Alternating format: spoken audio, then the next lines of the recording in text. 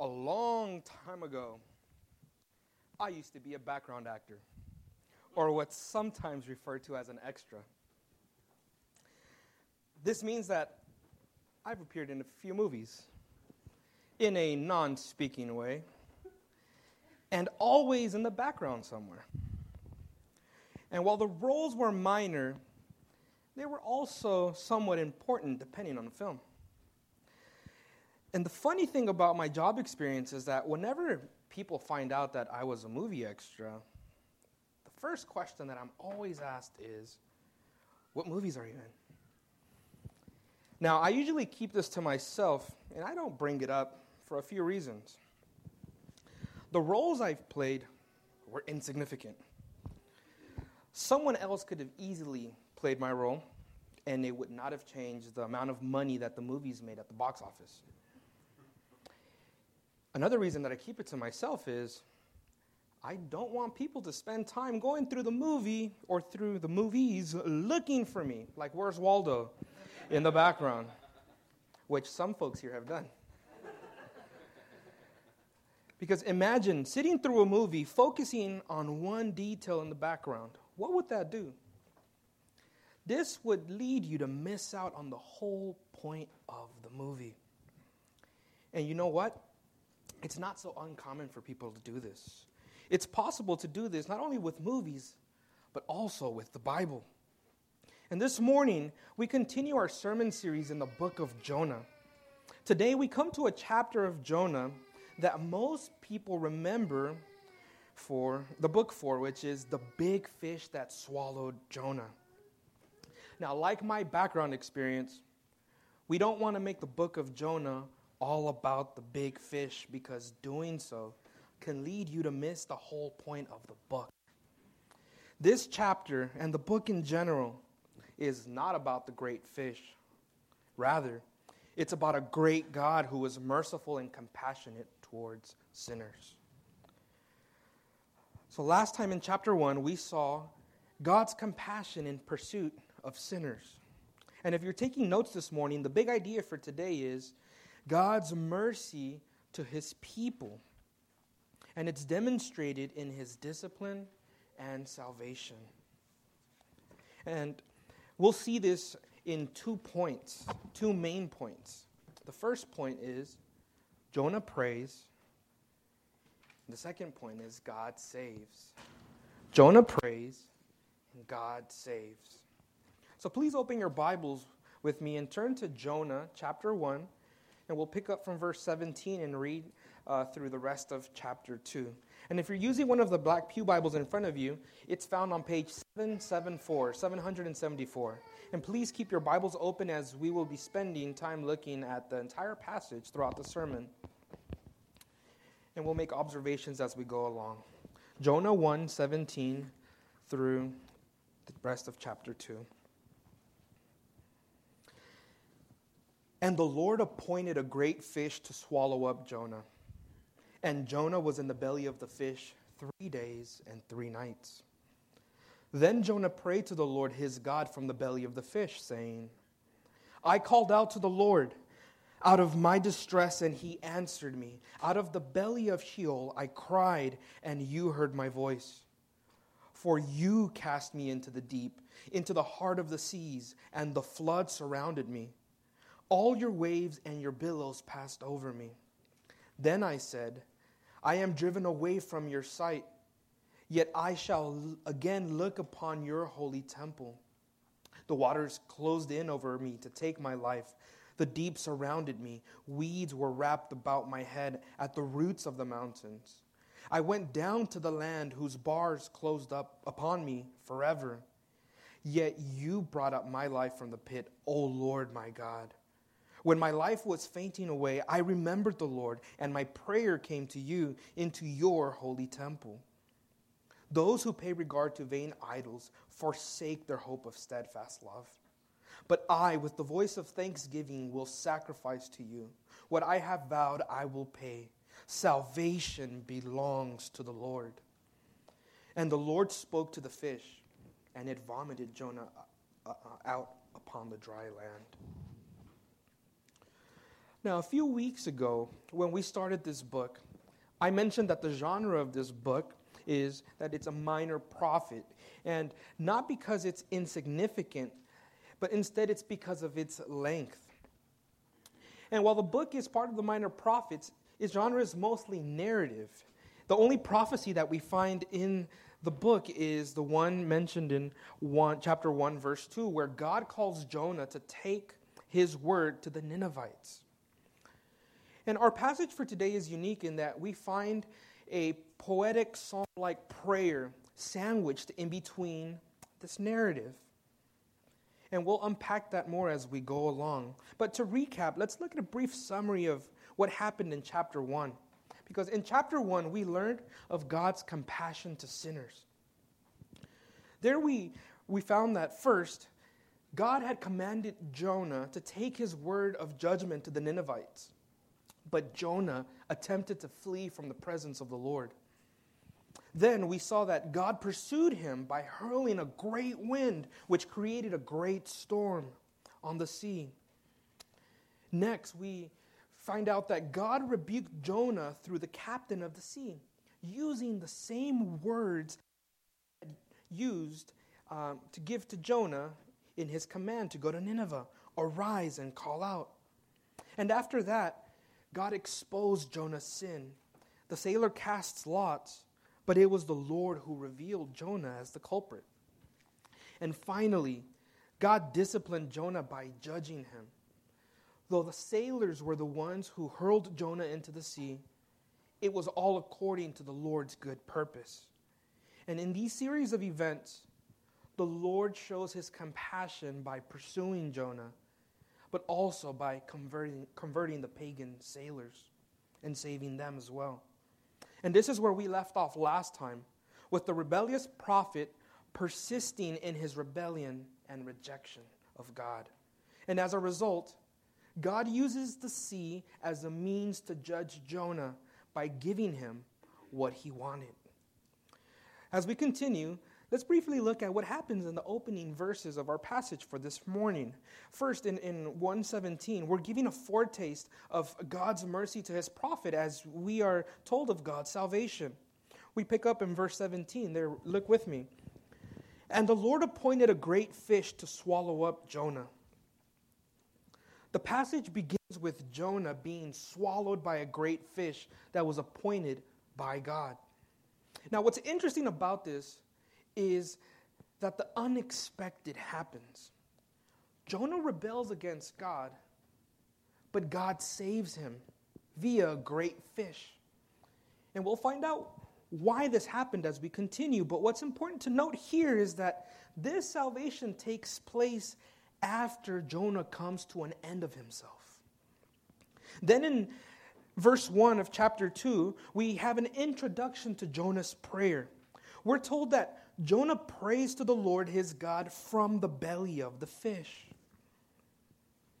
Finally, Jonah prays. Remember that in chapter 1, Jonah refused to pray. The captain of the ship had found Jonah sleeping while everyone cried out to their gods. And when he was found, he still refused to cry out to his God. At every step of God's pursuit of him, Jonah refused to turn from his sin and to turn to God. But here we find Jonah praying. So what happened to him? What led him to pray? Well, to be clear, this prayer is not a prayer where Jonah is asking for help. No, it's actually a prayer of thanksgiving to God for the salvation that Jonah received through the fish. We learn about that in the details of Jonah's experience in his prayer. In this prayer, we find an account of God's discipline, Jonah's repentance, and God's salvation. And if you're taking notes, we come to our first main point. Jonah prays. Jonah prays. One of the first things we notice about Jonah and his prayer is that he recognizes his need for God. He recognizes his need for God. We know that Jonah recognizes his need because he turns to God in prayer, something that he had resisted throughout chapter 1. God's judgment and discipline of Jonah led him to turn to God. Jonah had thought that running away from God was better than obeying God. And it seemed like he didn't care if it cost him his life or if he had to be tossed overboard in the ocean when he told the sailors to do it. But all of a sudden, once he's in the water, it didn't seem like a good idea anymore. So he prays a prayer of supplication. Now keep in mind, this is what's going on as Jonah tells us, or he invites us into his experience. Jonah's prayer here in verses 2 through 6 tell us of Jonah's experience when he got thrown overboard into the sea before he was swallowed by the fish. Do you see it there in verse 2? It says, I called out to the Lord out of my distress, and he answered me. Out of the belly of Sheol I cried, and you heard my voice. The distress that he felt was from the danger he experienced when he was in the sea. And we know this because in the second half of verse 2, Jonah completes his thought by telling us that he cried out of the belly, not of the fish, but of Sheol. Now, in the Old Testament, Sheol was used to describe the grave, or the land of the dead, or the underworld. So in essence, what Jonah is saying here is that he cried out to God out of the belly of death. And what happened when Jonah cried out to the Lord? Well, if you look there, it says that the Lord answered him and heard his voice. Here we have a revelation of God's character. Here we're told that God is not like vengeful Jonah. Earlier, God had sent Jonah to take his word of judgment, to the wicked Ninevites. But Jonah began to put the pieces together and realized that if he had taken the prophecy to the Ninevites, there was a possibility that they would repent and believe, and that God, because he is merciful, would forgive them. So Jonah resisted because he wanted them to be judged. And as a result, Jonah rebelled against God and deserved to be rejected by God. But God didn't do that.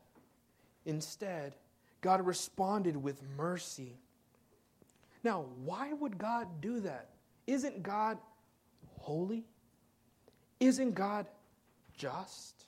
Doesn't this go against God's character?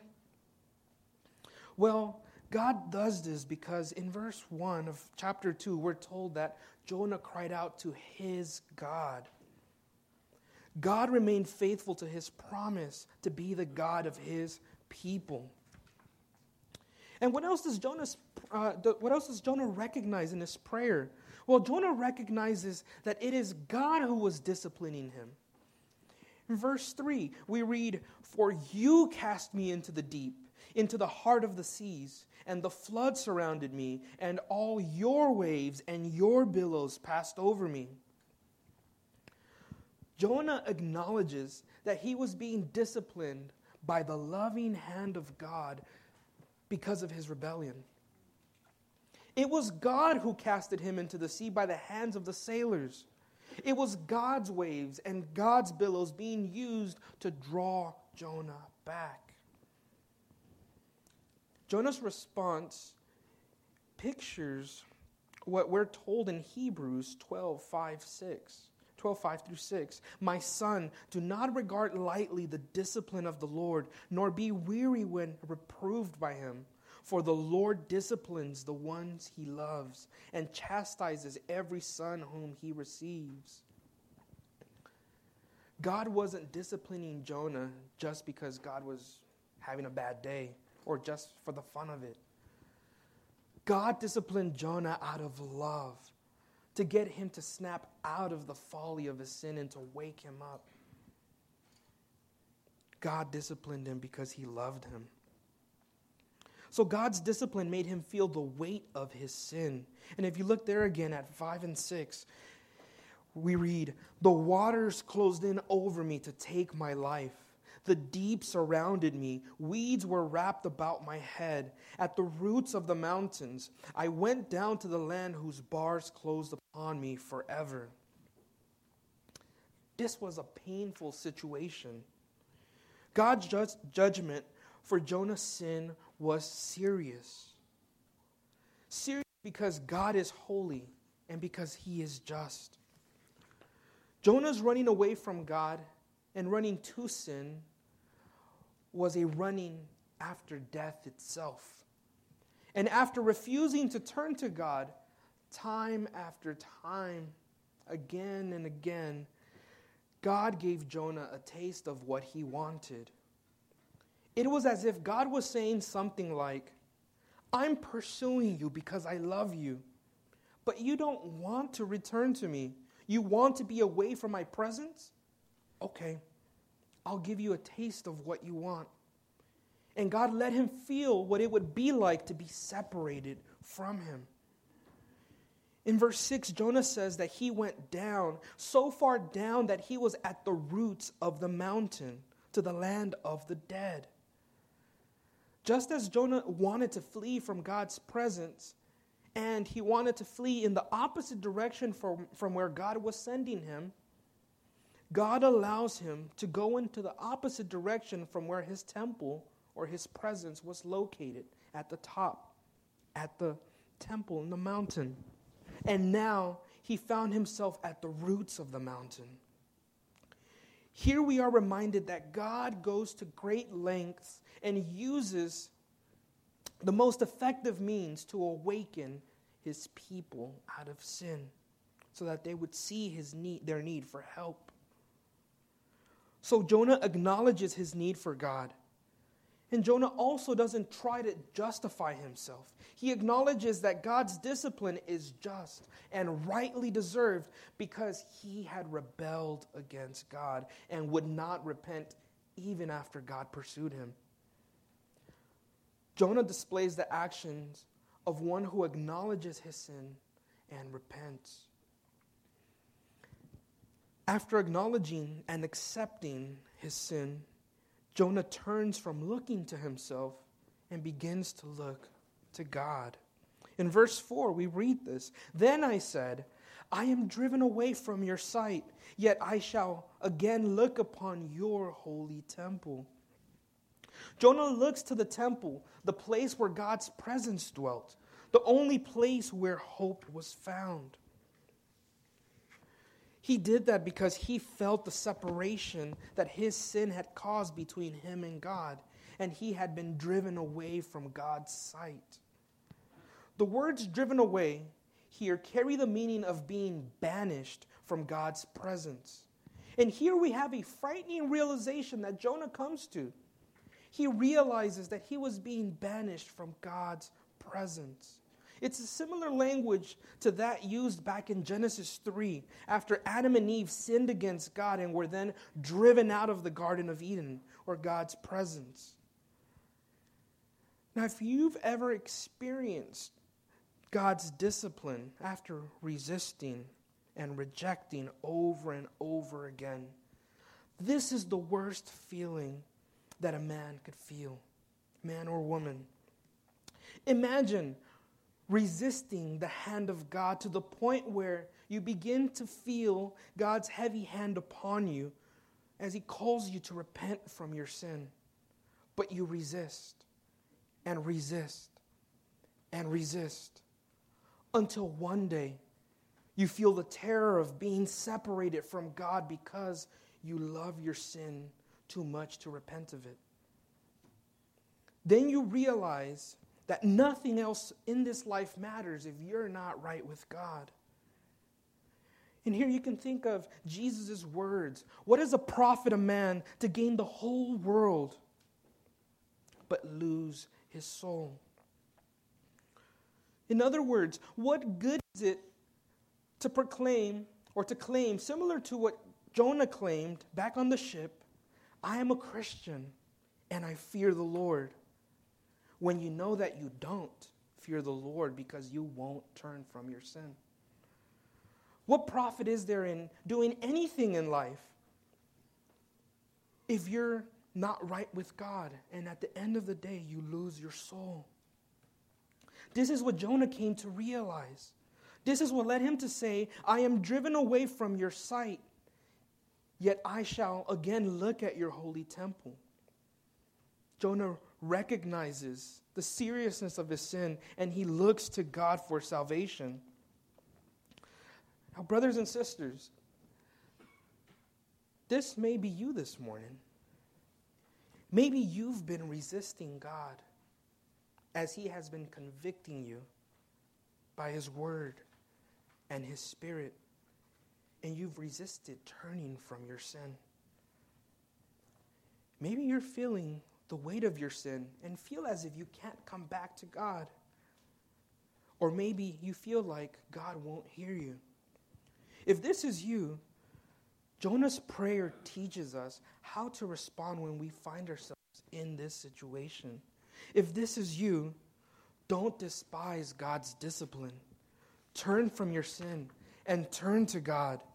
It doesn't matter how deep you may feel you're in. Look to God and cry out to Him, and He will show you mercy. What you also don't want to do is to say to yourself, God's disciplining me. I understand that. But He'll also save me, like He saved Jonah. I'll wait until He saves a whale to save me, or a fish, right? No, this is not the attitude you want to have. Don't take God's patience and love for granted, thinking that it's a license to sin. His patience and love are meant to lead you to repentance. So do so today and be made right with God. So from the belly of the fish, Jonah tells us that God's discipline led him to recognize his need for God and therefore turn from himself and turn to God. The next thing we're told in Jonah's prayer is that he receives God's mercy. This is our second subpoint. He receives God's mercy. This is the turning point in Jonah's experience. There in the end of verse 6, we read, Yet you brought up my life from the pit, O Lord my God. When my life was fainting away, I remembered the Lord, and my prayer came to you into your holy temple. Yet you. Some of the sweetest words that rebels can hear. God could have given Jonah what he deserved. God's full wrath, eternal death, and separation from him. But God doesn't do that. God was willing to not give him what he deserved and instead shows Jonah his mercy and his grace. The account of Jonah's experience sounds similar to what the Apostle Paul writes in Ephesians 2, where he writes about God's grace offered to sinners. And you were dead in your trespasses and sins in which you once walked. But God, being rich in mercy because of the great love with which He loved us, even when we were dead in our trespasses, made us alive together with Christ. God's discipline in Jonah's life was an act of love. God saved Jonah's life. You brought up my life from the pit. God put Jonah in the pit, and God brought him back out from it. Jonah deserved to be put in the pit, but he didn't deserve to be brought back out from it. But God did it because of who God is. He is merciful and loving towards sinners. God disciplines His children, and this discipline is done out of love for His children. Praise God. We also see God's attentiveness to Jonah's prayer. In verse 4, we see that Jonah's repentance as he turns from himself and looks upon God's temple. And here in verse 7, we're told that Jonah's prayer went to God and into His temple. Jonah's prayer accomplished its purpose. He asked for help, and God answered. And his prayer demonstrates his repentance. and God received it. So we're given an account of Jonah's repentance as he prays to God in faith. Jonah recognizes his helplessness and need for God and thus calls out to God for help. And then receives God's mercy. He's brought up from the pit of death as a response to his repentance and faith. What a great picture of repentance and salvation.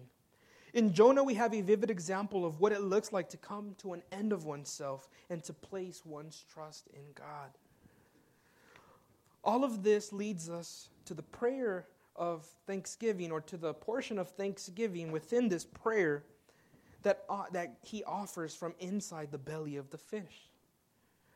We see that Jonah recognizes his sin. Jonah receives God's mercy, but he also responds with thanksgiving. He responds with thanksgiving. Read there verses 8 and 9. Those who pay regard to vain idols forsake their hope of steadfast love. But I, with the voice of thanksgiving, will sacrifice to you. What I have vowed, I will pay. We continue to see his process of repentance in that Jonah expresses with his mouth what was taking place in his heart. Similar to what happened to Zacchaeus when Jesus came to the appointed place and looked up at Zacchaeus and told him, I must stay at your house today. Zacchaeus' repentance is seen in the salvation that came to him, and in his response where he says, Behold, Lord, half of my goods I give to the poor, and if I have defrauded anyone of anything, I restore it fourfold. Jonah responds to God's salvation with thanksgiving, promising to give sacrifice and to fulfill his vows because of what had taken place in his heart. Now, in Jonah's time, he would have had to go to the temple, which was the place where God would meet with his sinful people. And Jonah's sacrifice would have involved him going to the temple with a perfect animal sacrifice, one without defects or blemishes. And he would have to offer it to God as an expression of his thanksgiving for saving his life from death. For us today, though, if you're a child of God, we don't go to a physical temple to offer an animal sacrifice because Jesus has become our meeting place with God through the perfect sacrifice of his own life. As a response to our salvation, we are now called to live as living sacrifices to God, holy and acceptable, which is our spiritual worship, according to Romans 12. Our sacrifice can include a wide variety of things, such as our time, or our money, or our promotions, or our desires, maybe even our life. This is a lifestyle that comes as a response to the Lord's work in our life. Because when we were dead and deserving of his judgment, he saved us. Now, if you talk to different Christians about their conversion, you'll find that many of the testimonies that you'll hear deal with how many folks had to hit rock bottom before crying out to God for salvation. And for some of us, that's what it took for us to see the seriousness of our sin and our need for God. If this is you, then you can identify with Jonah. If this is you, let me ask you, do you still marvel at the fact that God has shown you mercy instead of his wrath? Do you continue to thank God for saving you? Not just the first time, but every time that he's shown you his saving power. We don't always do this, but I encourage you to take some time today or this week and revisit the experience that you had, where you were when God reached out and saved you. And thank God and praise him for allowing the circumstances that led to your salvation. It was his loving mercy to you. So let this drive you to a life that proclaims his name and lives for his glory. Now for Jonah, what was the alternative option? Well, in verse 8 we read, "Those who pay regard to vain idols forsake their hope of steadfast love." The alternative of turning to God was to pay regard to vain idols or to worship idols. It's a reference that can possibly be pointing to the sailors who had turned in prayer to their gods in the storm, and how they found that it was useless to turn to idols when they were in their near-death experience. And how Jonah, in the worshiping of himself, it was useless when it came to being swallowed up by death. Turning his back on God meant turning his back on his only source of true hope, God and his steadfast love and mercy. So Jonah 1 and Jonah 2 teaches us that to persist in the worshiping of idols, or that is anything or anyone other than God, will lead to forsaking God and his steadfast love, God's salvation. But to forsake one's idols will lead one to persist in God's love. This realization led Jonah to proclaim with a new understanding that salvation belongs to the Lord. This was not just the theological truth that he was reciting. No, this was a proclamation of a man who had witnessed the salvation of the Lord. It's like when the Israelites were being pursued by the Pharaoh and they came to a dead end with nowhere to go. And Moses told them to stand and witness the salvation of the Lord as he parted the sea in half. This is Jonah's proclamation of the gospel, of the good news. Here we have a man who was created by God and for God. And Jonah was called by God to carry out a specific mission. He was called to obey. And when he was called to obey, he fled his responsibility. He rejected God, and then he resisted God, which was a rejection of God himself. But in love, God pursued Jonah and brought judgment on him for his sins, and it drew Jonah back to him. Jonah learned about the folly of rebelling against God, which leads to death. He learned to turn from himself and to trust in the Lord who saves. This is what Jonah's prayer testifies of. We saw that Jonah prays and was delivered. But how does God save Jonah? And for what purpose does he do it? This brings us to our second main point. God saves. God saves. Read chapter 1, verse 17, and chapter 2, verse 10 with me, the brackets. These verses begin where our section starts and where it ends. And the Lord appointed a great fish to swallow up Jonah. And the Lord spoke to the fish, and it vomited Jonah up out upon the dry land. The first thing we learn about God's salvation is that God appointed the means of salvation for Jonah. We see God's sovereignty over his creation once again. We saw it all throughout chapter 1, and we see it here again in verse 17. God sent a great fish to rescue Jonah from the depths of the sea while he was drowning. And if you look at 2:10, we read that God spoke, or God commanded the fish, and the fish obeyed by spitting Jonah out. And like I mentioned in the beginning of the sermon, while many people focus or put their focus on the fish, we must make it clear that this is not what this book is about. We want to keep the main thing, and the fish was simply an extraordinary means by which God brought salvation to Jonah. While God uses the fish as a means for salvation, some refer to this fish as a means to reject this book as being a real historical account of what God has done. So let me say a few things about the fish. The fish was the means of salvation.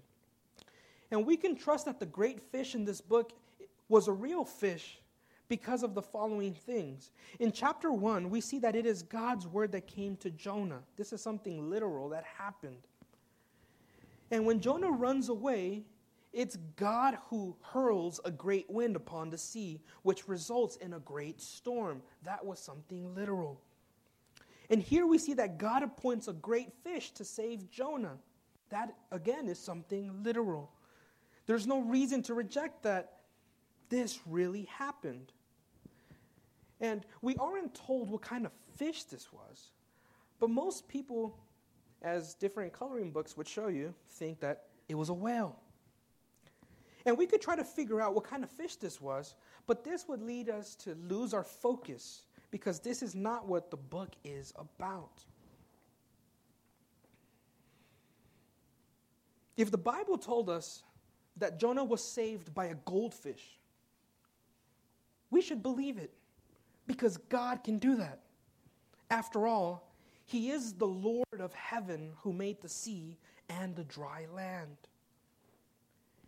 And if we're tempted to doubt the validity of this, I want to show you why you shouldn't doubt. Let's think about a few things for a minute. If God can speak the world into existence from nothing, if God can part the seas in half for His people to cross on dry land to save them from persecution, if God can send manna from heaven to feed His people in the desert, if God can use a donkey to speak to another rebellious prophet, if God can preserve His servant in a lion's den that were hungry, and we could go on, if God can do these things, then surely God can appoint a great fish to save His repentant child from death at sea. So God not only appointed the great fish to save Jonah, but He also appointed the fish to accomplish His plan of salvation. First, the fish serves to display God's mighty power and freedom to save anyone from any circumstance. And this is comforting because it shows us that for God's people, when we are enticed by sin and we reject Him, God is powerful enough and willing to save you if you repent and believe. Last week, we heard from Pastor Jeremy that God loves His people and is for His people in that He brings His people before His throne and brings His people all the way home. Well, Jonah had fled God's presence, but was tossed into the sea in order to bring him back before God's presence. He was summoned, not for retribution, but for restoration, as we saw last week. God accomplished this in the sending of the storm, tossing Jonah into the sea, and once he repented, He sent the fish to save him. So we see God's love in all of this. And the last thing we see in the appointing of the fish is that it points to the way that God has made to save sinners. We see then that God appoints, God accomplishes, and last, God acquits His servant. Once again, verse 17. And the Lord appointed a great fish to swallow up Jonah. And Jonah was in the belly of the fish 3 days and 3 nights. This passage points us to the New Testament where we have a complete picture of salvation that God provides through the cross of Christ. And we read this in Matthew 12, 38 through 40. And if you want to turn there with me, we see that right here. Matthew 12, 38 through 40. Here we read, Then some of the scribes and Pharisees answered Jesus, saying, Teacher, we wish to see a sign from you. But He answered them, An evil and adulterous generation seeks for a sign, but no sign will be given to it except the sign of the prophet Jonah. For just as Jonah was 3 days and 3 nights in the belly of the great fish, so will the Son of Man be 3 days and 3 nights in the heart of the earth. In this chapter in Matthew, Jesus had just finished healing a demon-possessed man who was blind and mute. And some Pharisees accused Jesus of performing this miracle by the power of Beelzebul, the prince of the demons. Jesus then rebukes the Pharisees for speaking those blasphemies against the Holy Spirit and warned them of the day of judgment. That on the day of judgment, people would give an account for every careless word that has been spoken. And the scribes and Pharisees then demand a miraculous sign to prove by what authority Jesus spoke to them in that way.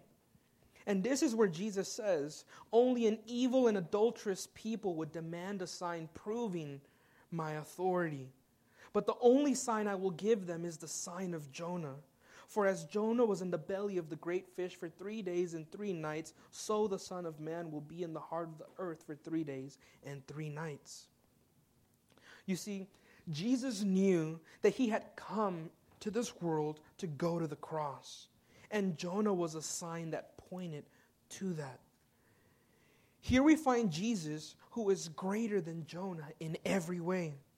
We see that in that Jonah was judged by being thrown into the sea because he was guilty of his rebellion.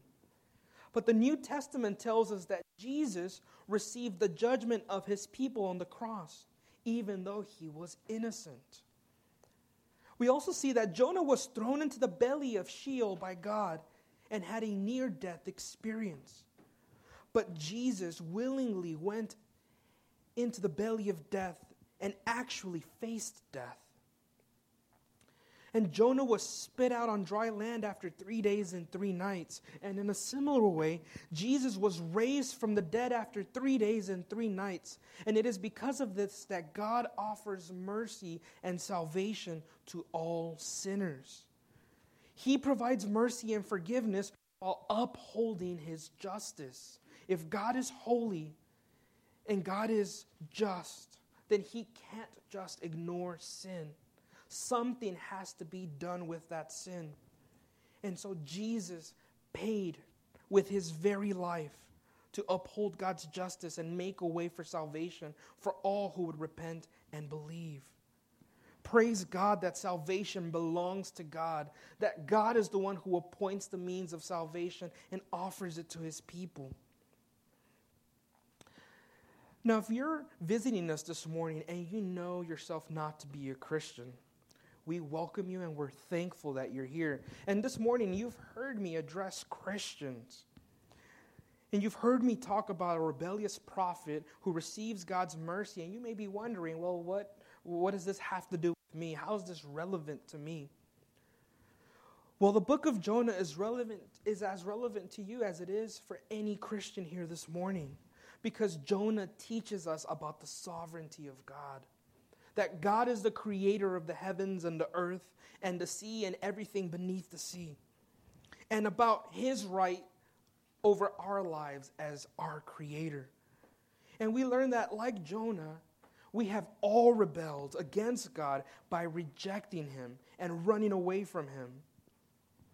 But God, in his kindness, has been patient with you by not giving you what you desire and what you deserve because of your rejection, which is to be handed over to death for an eternal separation in hell. Instead, God has appointed a means of salvation for you in his Son, Jesus Christ, who came into this world and, like Jonah, was judged with a great difference. Jesus was innocent while we are not. God offers you free and full forgiveness if you would follow in Jonah's footsteps by repenting of your sin and turning to Jesus Christ, the Lord of salvation. And if you have any questions about this, please feel free to ask whoever brought you, ask me, ask any of our pastors, and we'd be more than happy to tell you more about this. Now, in conclusion, so far in the book of Jonah, we've been learning a lot about him. In chapter 1, we were introduced to Jonah, the rebellious prophet who continued to resist God as he pursued him. And in chapter 2, we find Jonah, the repentant child who turns from his evil ways and turns to God. But we also learn a lot about God. In both chapters, we learn about his great God who is merciful and compassionate to sinners. And if we're honest with ourselves, we'll find that there's a little Jonah or a lot of Jonah in all of us. But praise God that he's not like us. He is patient and loving, not wishing that anyone should perish, but that all would come to repentance. I pray that we would be the kind of people that live lives of turning from sin and putting our trust in God, because he is the Lord of salvation. Let's pray.